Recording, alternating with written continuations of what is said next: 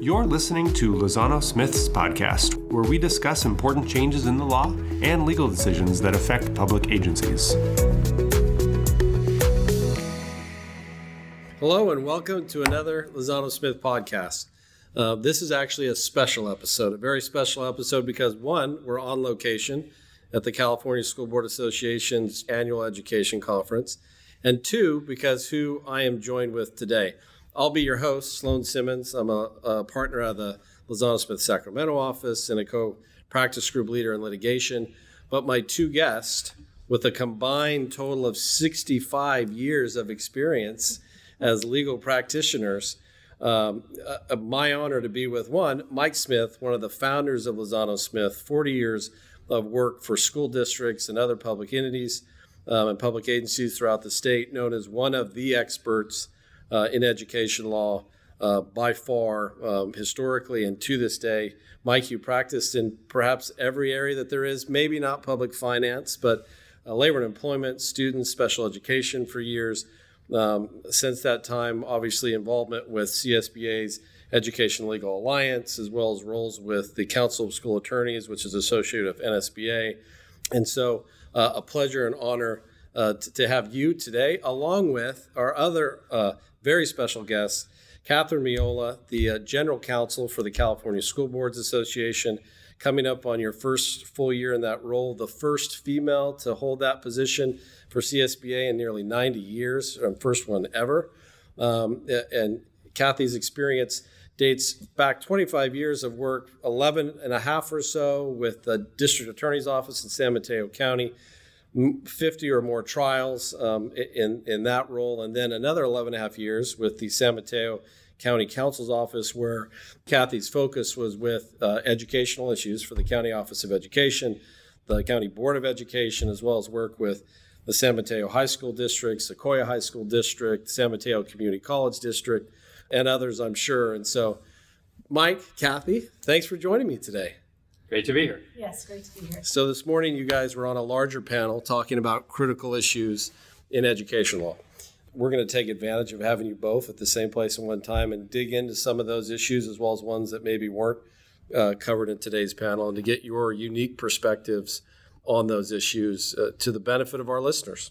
So, Kathy, first, let's start with the AW versus Tehachapi Unified School District case, and perhaps first, for our listeners, give a little brief overview of what ELA, CSBA's Educational Legal Alliance, does in relation to cases like the Tehachapi case. Thank you. I love talking about ELA because ELA is a chance for school districts to be able to advocate their position on a statewide issue, not similar to the advocacy we do with the legislative branch, but in the courts themselves. And so anytime school districts have a case that has a statewide issue, ELA can come in either as a friend of the court and file an amicus brief, or actually take cases on behalf of school districts and challenge the courts on, for example, illegal or unconstitutional manipulation of Prop 98 funds, for example.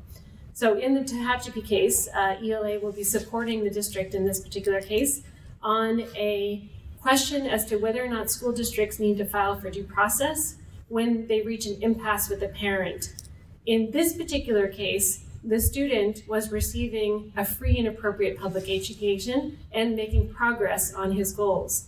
This is different than the IR versus LAUSD case, which came out in 2015, where the parents in the district had reached an impasse and the district had kept trying to work with the parents, but it was over a significant period of time, say a year and a half. And during that period of time, LAUSD acknowledged that the student had not been receiving FAPE and not making progress on his goals, but only because they had reached an impasse with the parents and they weren't able to provide the services that they wanted to.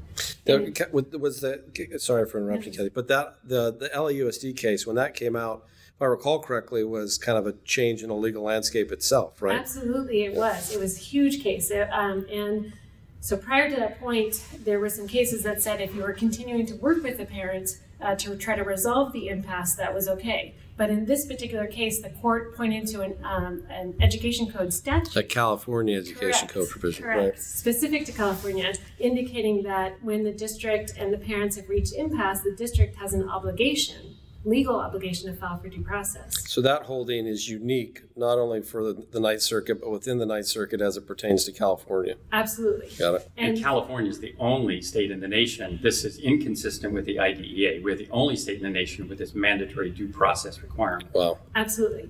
But what's key on that is that the student was not receiving FAPE. And so the court said the student is losing out in that situation. Right. But in Tehachapi, the student is receiving FAPE. The student is making progress on his goals. And so his or her goals. And that's undisputed with the family. Well, the district can show that the student is making progress on As his goals, opposed to admit and acknowledge that the student is not. Correct. Okay. And it's important for the district to be able to do that. But in this particular case, the parent said, when we have reached an impasse, district, you have an obligation to file for due process. And the Tehachapi school district said, no, we're providing FAPE to the student and the student is making progress. Eventually, in the underlying courts, the district has won on this particular issue, and my understanding is that it's being appealed to the Ninth Circuit, where Education Legal Alliance will come in as a friend of the court and point out that to have an obligation across the board to have to file for due process in every single situation, regardless of whether the student is receiving FAPE and making progress, is a financial ownership, right? A financial obligation on school districts, and in two ways. Number one is that they have to pay for an attorney to bring the case, right? And then number two is that if they lose on any part of the case, that's a significant part of the case, they would have to pay attorney's fees on the other side as well. And I know we're going to talk a little later about like another case on that fee issue. Those of us all know that the rates that our public agency clients can be responsible for the other side are at times dramatic and almost always about twice the rate that what education practitioners charge to public agencies. But we'll come back to that case, Gordon versus LAUSD. But Mike, what about Voting Rights Act? Is there, in terms of a critical issue and where we are in California today, can you kind of give us some background on the Voting Rights Act and what you see as the trends in that area? Sure. The Voting Rights Act has become an issue of concern to school districts around the state, in part because the census data is going to be coming out in the next few years. So it is now triggering lawsuits across the state of California with plaintiffs coming in, sending a demand letter and the request for the $30,000 check. That has gotten the attention of school boards throughout the state. And the $30,000, is that statutory? Is that how that works? Okay. So I guess to take a step back, so we have three kinds of voting systems in California. A pure at-large voting system where all the members of the board are elected by anyone within the boundaries of the district. Pure at-large. Okay. Some districts have what's called a hybrid system where they'll have trustee areas. So in other words, a trustee has to reside within a defined area, but they're still elected at large. The third is a true by trustee area or by district. That is what our law is trying to move us from at large, and both the hybrid and the at large are at risk under the California Voting Rights Act. And it's interesting as I think about it because the case we just talked about was unique to California law. It's inconsistent with the IDEA. Right. California, on the Voting Rights Act, similar. In other words, most states are governed by the Federal Voting Rights Act of 1965.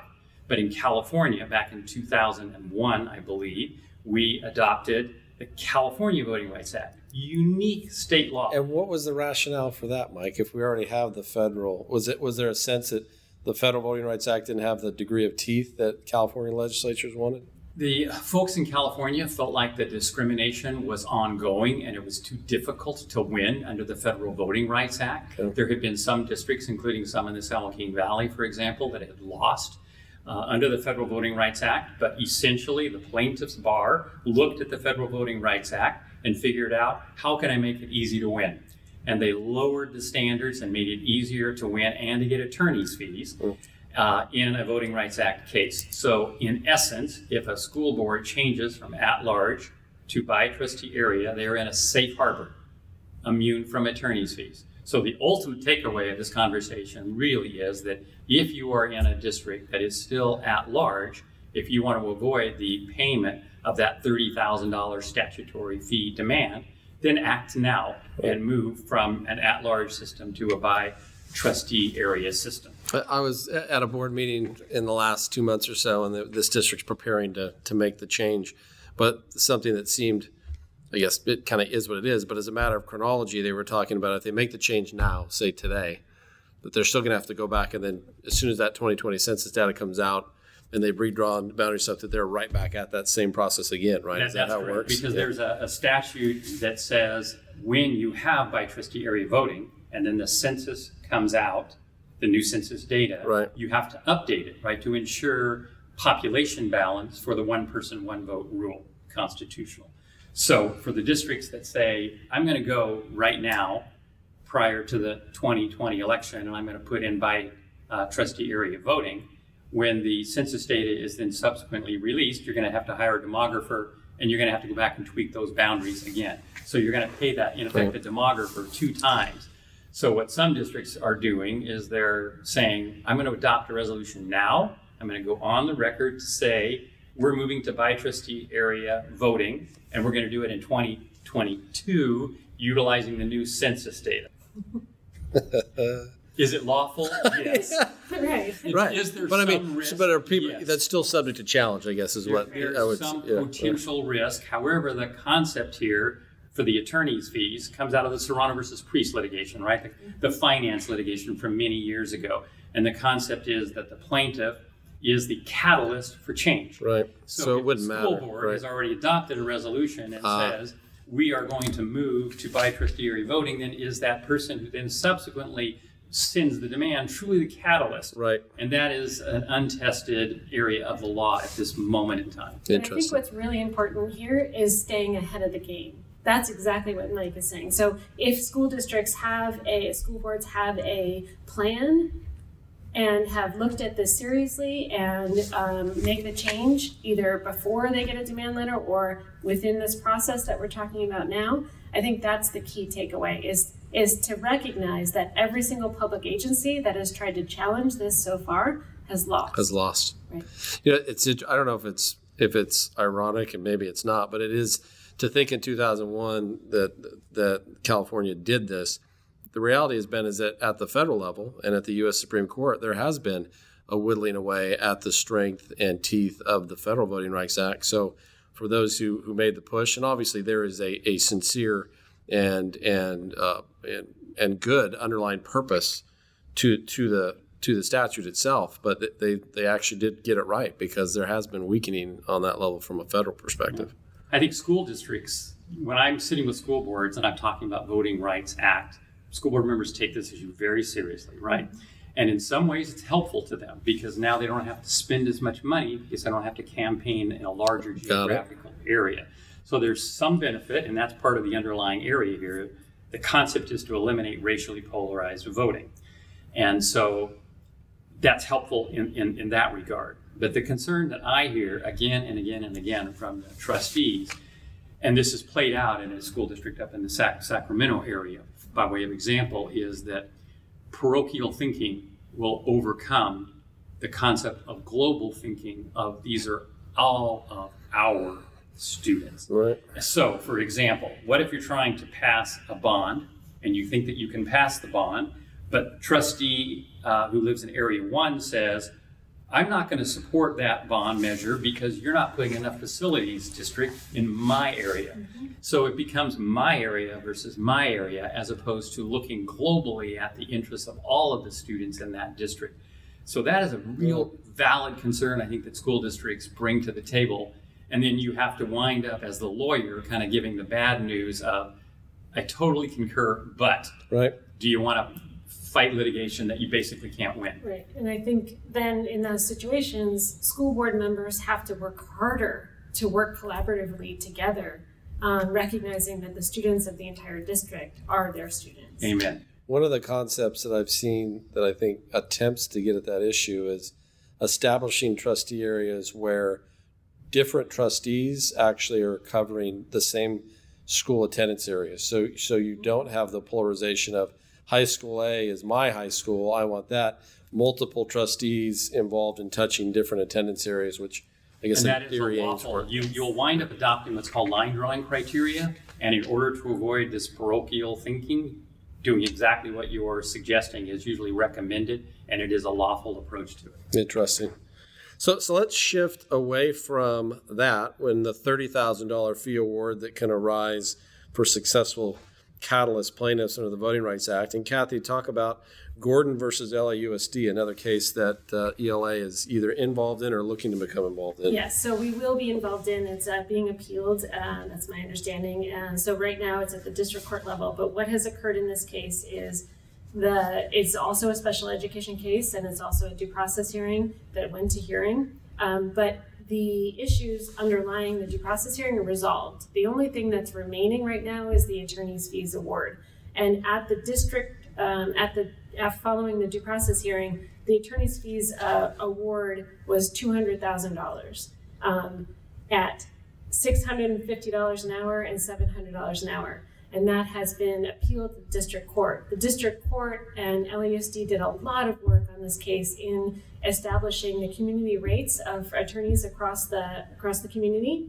And the district court issued a ruling reducing the attorney's fees only by $50. So that's $600 an hour and $650 an hour. And at that point, because you get attorney's fees on fees, right, that the award is more than $300,000. So my understanding is that LAUSD is appealing this, and ELA will be supporting the district in this regard.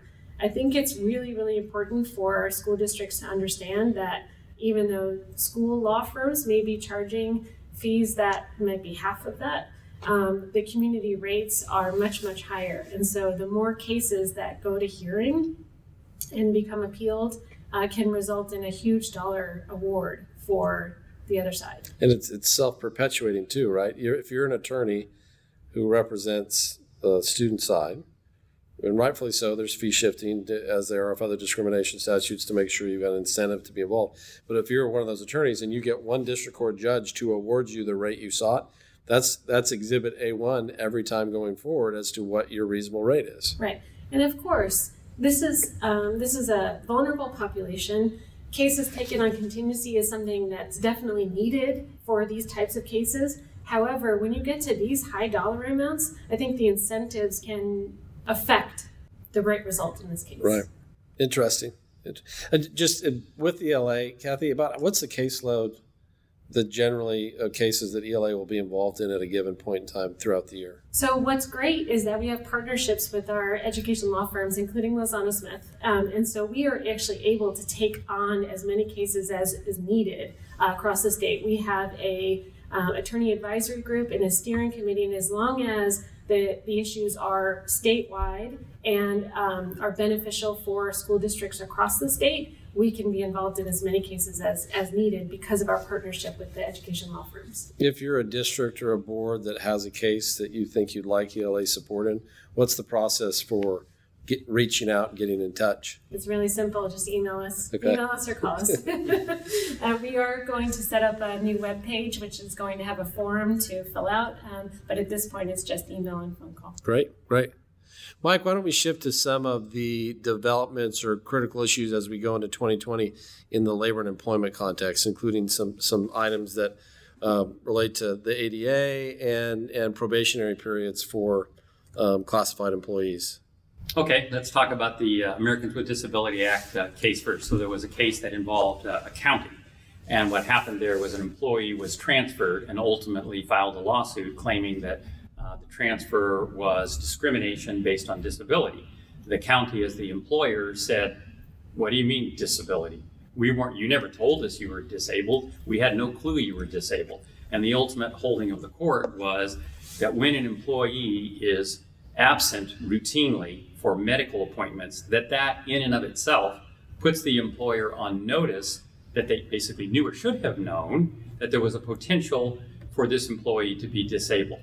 So the holding of the court really pushes us in the public sector employment arena to be aware of when employees might need support.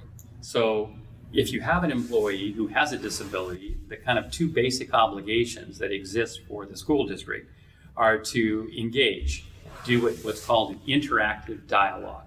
So the HR, for example, director might need to sit down with the employee who's been routinely absent and say, how can I help you? I see that you've been absent a lot. What support can we provide?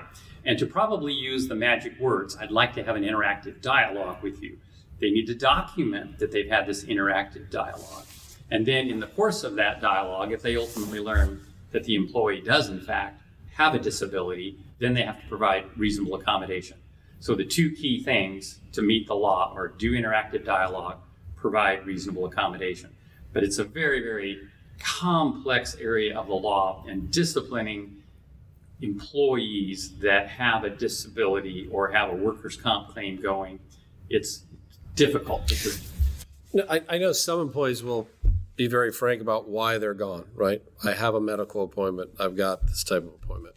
But I also understand that there are, leaves or time that they could take off as personal or otherwise that we wouldn't, as a public employer, wouldn't necessarily know.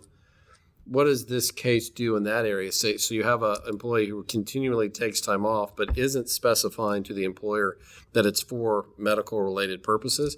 Does this new requirement still compel the employer to, in essence, reach out and, I wouldn't say pry into the employee's reasons for being absent, but is that inherent in this kind of requirement now, that if they're taking time off, we should be checking in and seeing why, if we can help? Great question. Difficult question. So these cases are case by case, totality of the circumstances, very factual dependent. Now, in the particular case, that the county case that I'm talking about, the county, when the court looked at it, there was a lot of data that showed the county probably really should have known that there was a medical issue going on here. Okay. So it does, I think, heighten the bar for, in answer to your question, I think it's yes, that the bar has been raised about dialing in for when employees are routinely gone. So, and if they're using sick leave, for example, as opposed to personal time. Yes, right. Then that may also be evidence. Why are you using sick leave?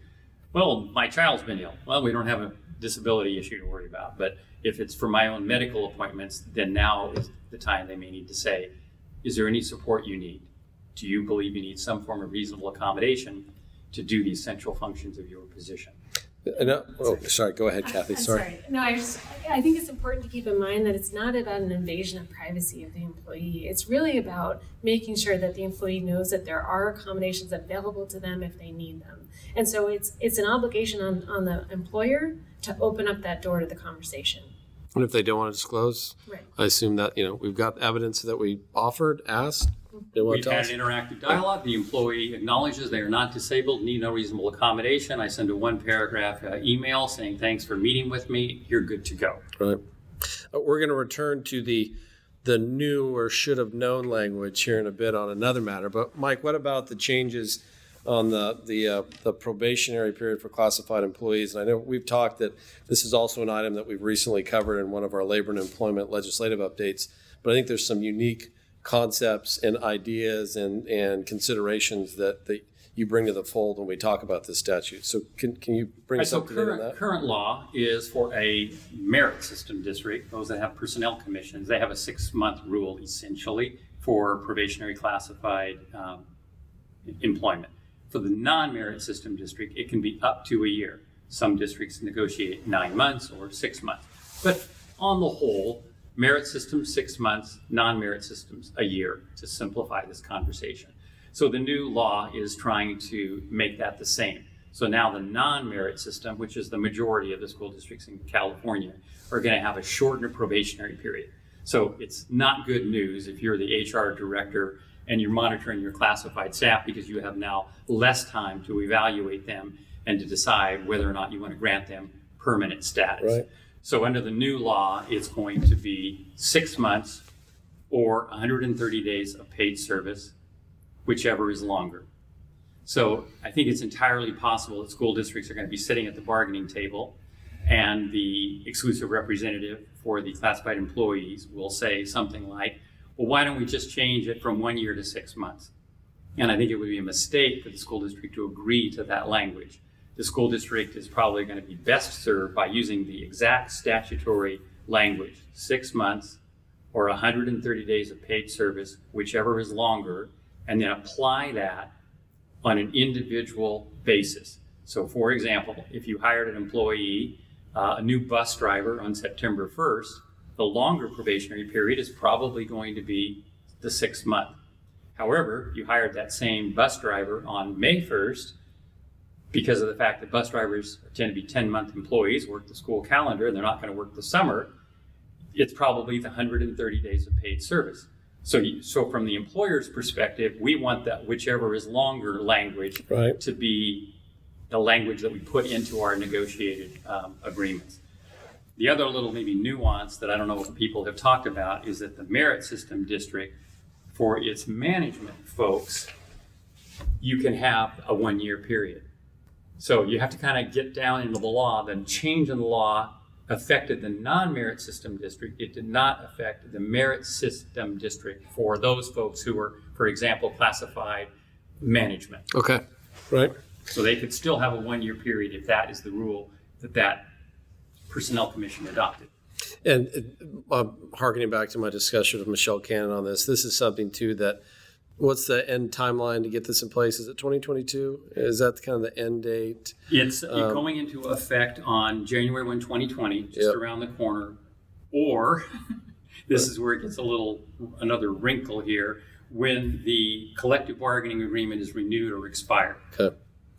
Right. So it's something that regardless, all of our school districts and county offices of ed who have classified employees are going to have to be ready to address at the bargaining table in their next go around. Yes, right. It's just around the corner. And what I think is really interesting in Mike's example here is that between 6 months and 130 days, it sounds like, there's really not much difference there. But actually, when you put it in the context of specific employees, of when they're hired and the school year, there can be a huge difference. Mm-hmm. Right.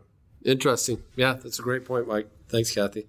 The next case we're going to go to, we're going to shift to AL versus Clovis Unified, Kathy. And I know a little bit about this case because we are counsel for Clovis Unified in the matter, which is now before the Ninth Circuit, and oral argument has just been set for February 11th in the case. But Kathy, walk us through the issues at play in AL and perhaps maybe a little bit of an overview of how it interacts with the Paul G. case. Absolutely. And I'm very excited for Education Legal Alliance to be involved in this case. So it's a great. So are we. Yes, exactly. So in this particular case, the student had not filed a due process hearing initially and went straight to federal court.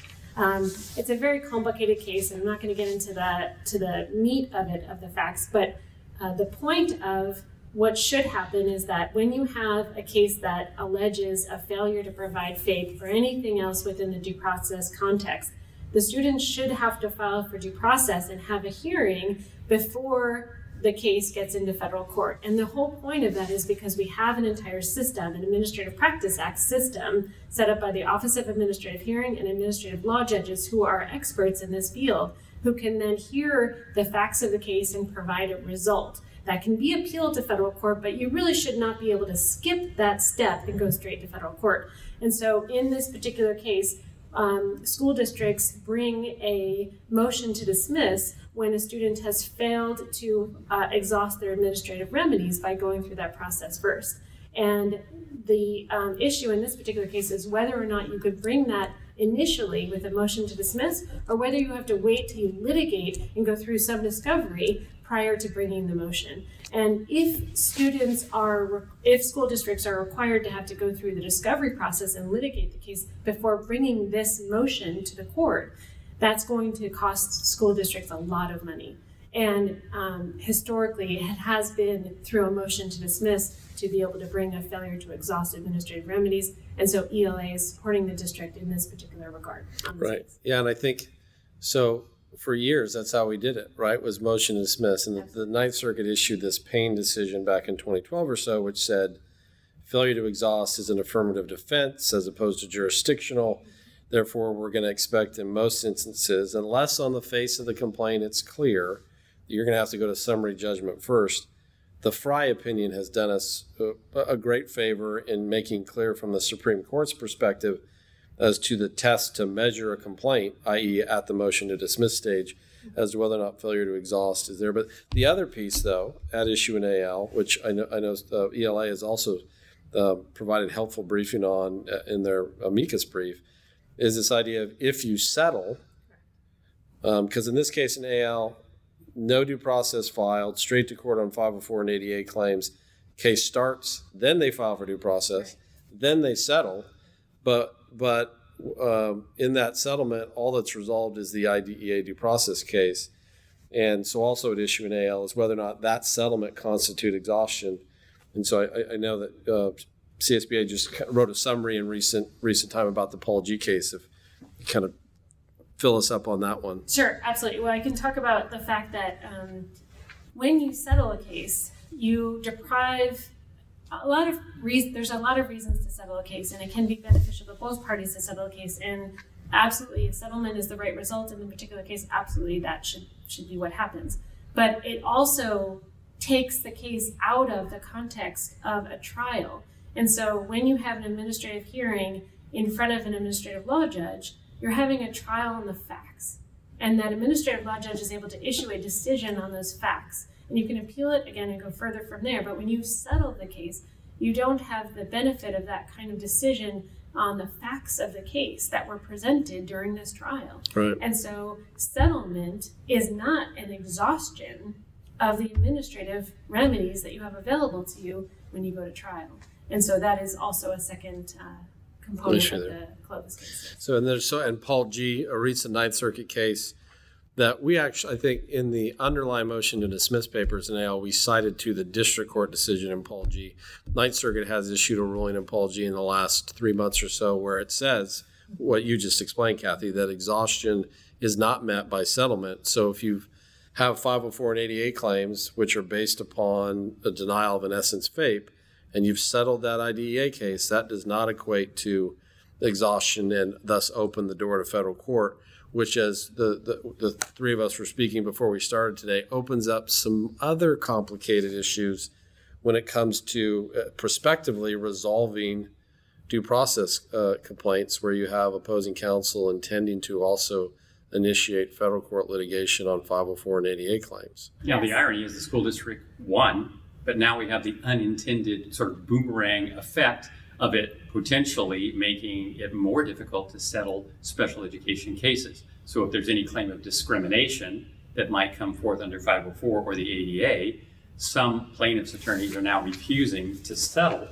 because it might not have exhausted their administrative remedies, leaving the school district now having to go to a due process hearing that when it doesn't want to do that. Right. They want to settle. They want to spend money on children's education and not attorneys, which is the goal we all want. Right. And yet they're now forced to go forward to a hearing because the plaintiff's attorney believes that that's legally required. And so now we're going to have larger demands and we're going to have to work out a lot of technicalities. And back to all of these cases, one of the things that I think we need to remember is the school board needs to be involved at an early stage and updated throughout the litigation, because sometimes in the special education world, the special ed director and the attorney gets so involved in these cases that it doesn't work its way up to the school board quickly enough. And I think that's an important thing that we always need to remember, is to involve all levels of administration and the board so no one is caught off guard. And we may now need to involve counsel, like JPA counsel or insurance counsel, earlier, right, so that if there's an actual claim for damages for discrimination under ADA or 504, we have insurance coverage for that claim.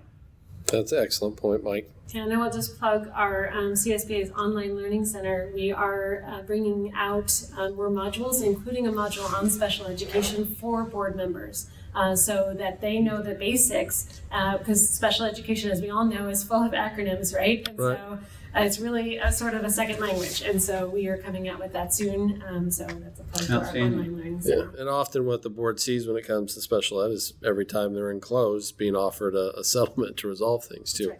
Yeah, this is interesting stuff. I mean, I do think the refusal to settle because of a concern by plaintiff's counsel that 504 and ADA can't be carved out, which historically it can and has been, goes to an issue of whether or not under Frye, exhaustion is now back to being considered jurisdictional as opposed to an affirmative defense. And I think unless and until we have a clear case on that, we could have continued complications. If a court comes out and says, nope, still an affirmative defense, and I think we can carve it out in settlements. But yeah, and just as a remember the context that Frye is the United States Supreme Court decision, in which we had a young girl with her dog who wanted to bring the dog into her little kindergarten class, and that case made its way to the Supreme Court and essentially said that school districts could be liable in damages for discrimination, whereas typically folks that live in the special education world are used to seeing a case in which if you lose, you provide compensatory education services. You don't have to get out your checkbook and write a big check. Right. That's right. Thanks for explaining, Fry Mike. See, this is what my family goes through when I just start tossing out case names at home, and they're like, they don't even respond though. They just let me just keep talking without any context. Let's from there, let's shift to how about the new law in terms of sexual abuse and the statute of limitations, Kathy. I know this is a big one that CSBA has been monitoring closely, one which, Mike, I'm sure you've been involved in trainings and guidance over the years, and this has just become a very, obviously, robust area for litigation and big settlements, and now the legislature has changed the goal mark again. Yeah, I would say they changed the name of the game. So in this particular bill, it's AB 218. And this renames and expands the definition of child abuse to childhood sexual assault. And it's defined as any act that was committed against a plaintiff that occurred when the plaintiff was under the age of 18 and that would have been prohibited by a category of crimes in the penal code, such as molestation, sodomy, and forcible sexual penetration, and annoying and molesting a child. Those are the kinds of cases that I did for the majority of my career as a DA, and I know how difficult they are. CSBA opposed this legislation not because we don't support victims of sexual misconduct and do not believe that they should ever be subjected to that, but because we wanted to include preventative measures or a fund of some kind so that we're not taking away the funds for our kindergarten students now to pay for claims that occurred many, many years ago. But unfortunately, this bill did pass, and it extends the statute of limitations for filing claims of childhood sexual assault to 40 years of age or up to 5 years after discovery, whichever is later. And it also includes treble damages. That is 3 times the compensatory damages or actual damages based on if the assault was the result of a cover-up, quote unquote. And cover-up is defined as a concerted effort to hide evidence relating to childhood sexual assault. It also allows for, continue with the bad news for school districts in this particular regard, it also allows for actions to be commenced after a person's 40th birthday if the local educational agency knew or had reason to know or was otherwise on notice, quote unquote, and of any misconduct, and if the school district or county office of education failed to take reasonable steps or to implement reasonable safeguards. And then finally, the law also opens up a 3-year window for victims of any age to sue on previously expired claims that have not been, quote unquote, litigated to finality. Right. And litigated to finality is not defined, but it could potentially include previously settled cases, as we just indicated, because when you don't litigate it to finality, you haven't exhausted your ability to bring the case into court. That was one of the things that really surprised me, Kathy, because the prior version of the law excluded not only cases that were resolved through a final judgment or final litigation, but also cases that were settled. The concept of now opening back up those cases, and is the rationale that the settlement could have been based upon previously existing laws that might have limited the claim, and so in theory what was agreed to is less than what the potential plaintiff could get? Yes, I think you're hitting the nail on the head on that. But unfortunately, it also means that records that might have been available back then or might not be, persons that might have been employed back then might not be now. I mean, it places public agencies and it's school districts and local city and county governments, but not state agencies, by the way, that were exempted. But it places the public agencies that are subject to this bill in a really, really difficult position. Calling witnesses from 25, 30 years ago, if they're still around, The concept of this law is so frightening. The more you think about it, and the more frightening it becomes. And it feels like that the takeaway has to be how seriously we have to take the safety of our kids. Right. We've got to own that concept. Of course, it's in the California Constitution that our students have a right to safe schools.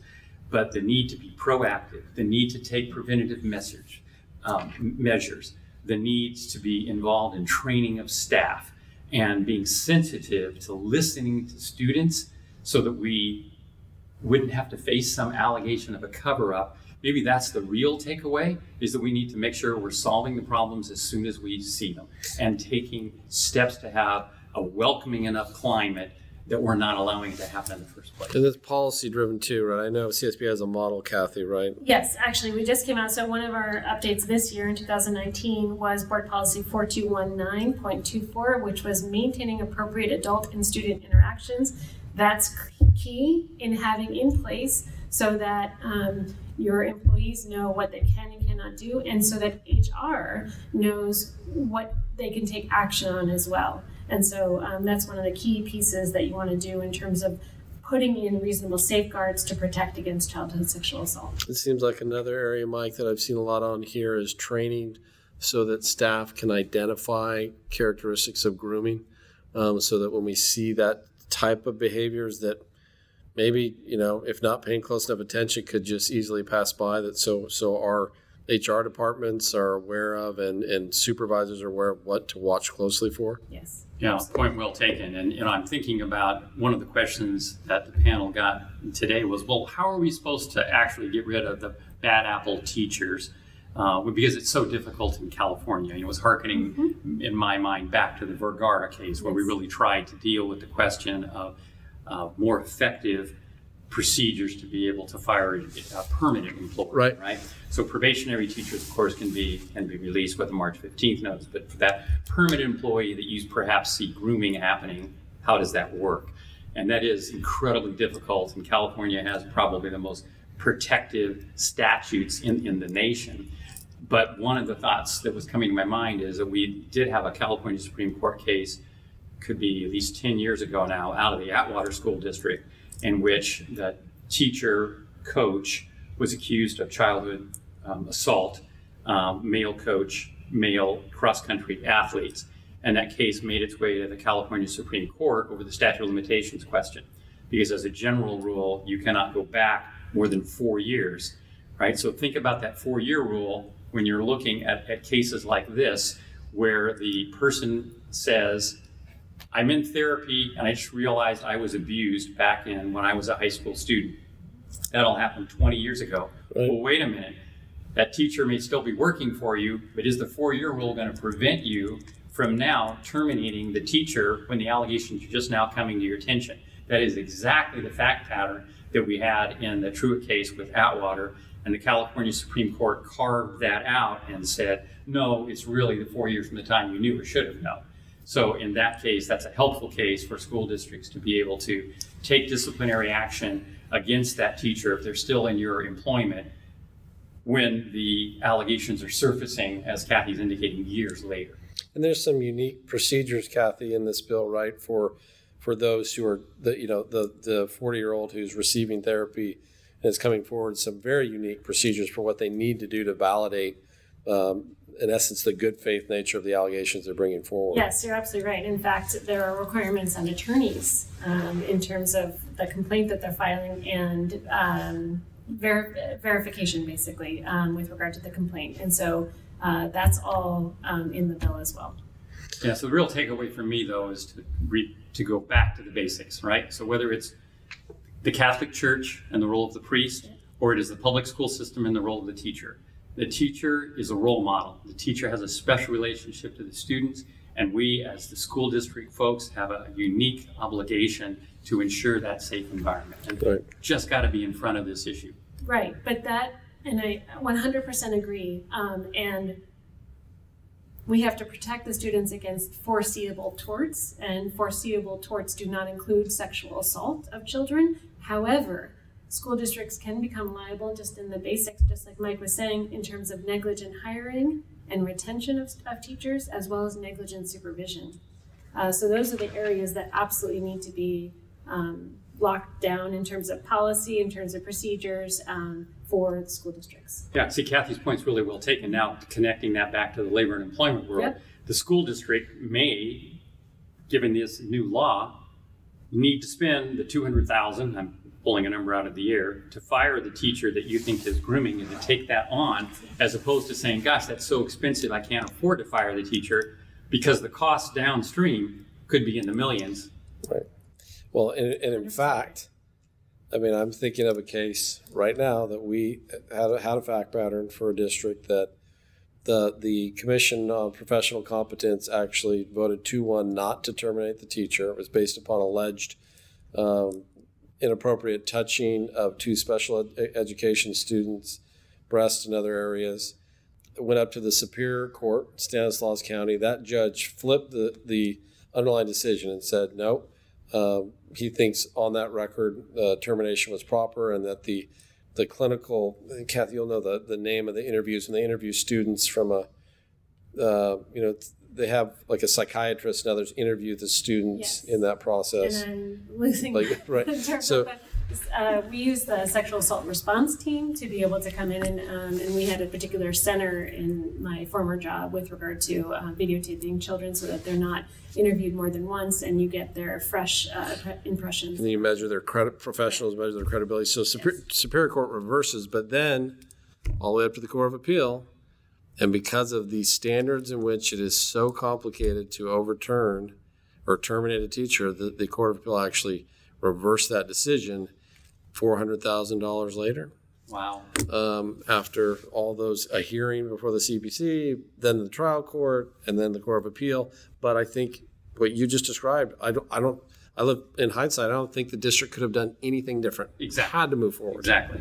And I think your question made me think of one point that I didn't address this morning, and that is coordination with local law enforcement. So when you have these cases and you have suspected grooming behavior, you've got to have a good relationship and coordination with local law enforcement. And so to the extent that our school districts can do that, now's the time. You know, we've been chatting for almost 50 minutes now, you two, and this has been great. You know, I think I know you two have very busy schedules. Both of you presenting more than once at this year's conference.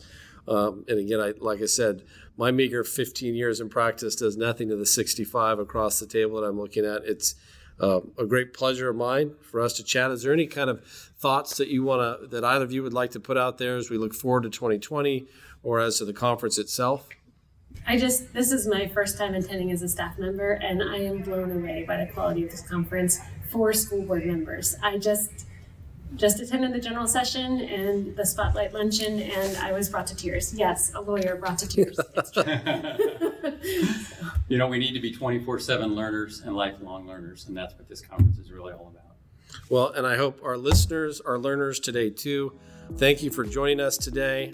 Please feel free to check out our other podcast at LozanoSmith.com/podcast. You'll find all of our podcasts there, including resources that relate to this and other subjects we've covered.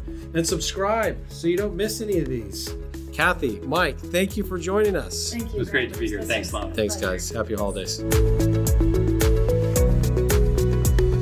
If you have any questions about this topic, please contact the hosts of this episode or an attorney at any of our 8 offices throughout California. Be sure to subscribe to our podcast on iTunes, Google Podcasts, Spotify, or wherever you get your podcasts.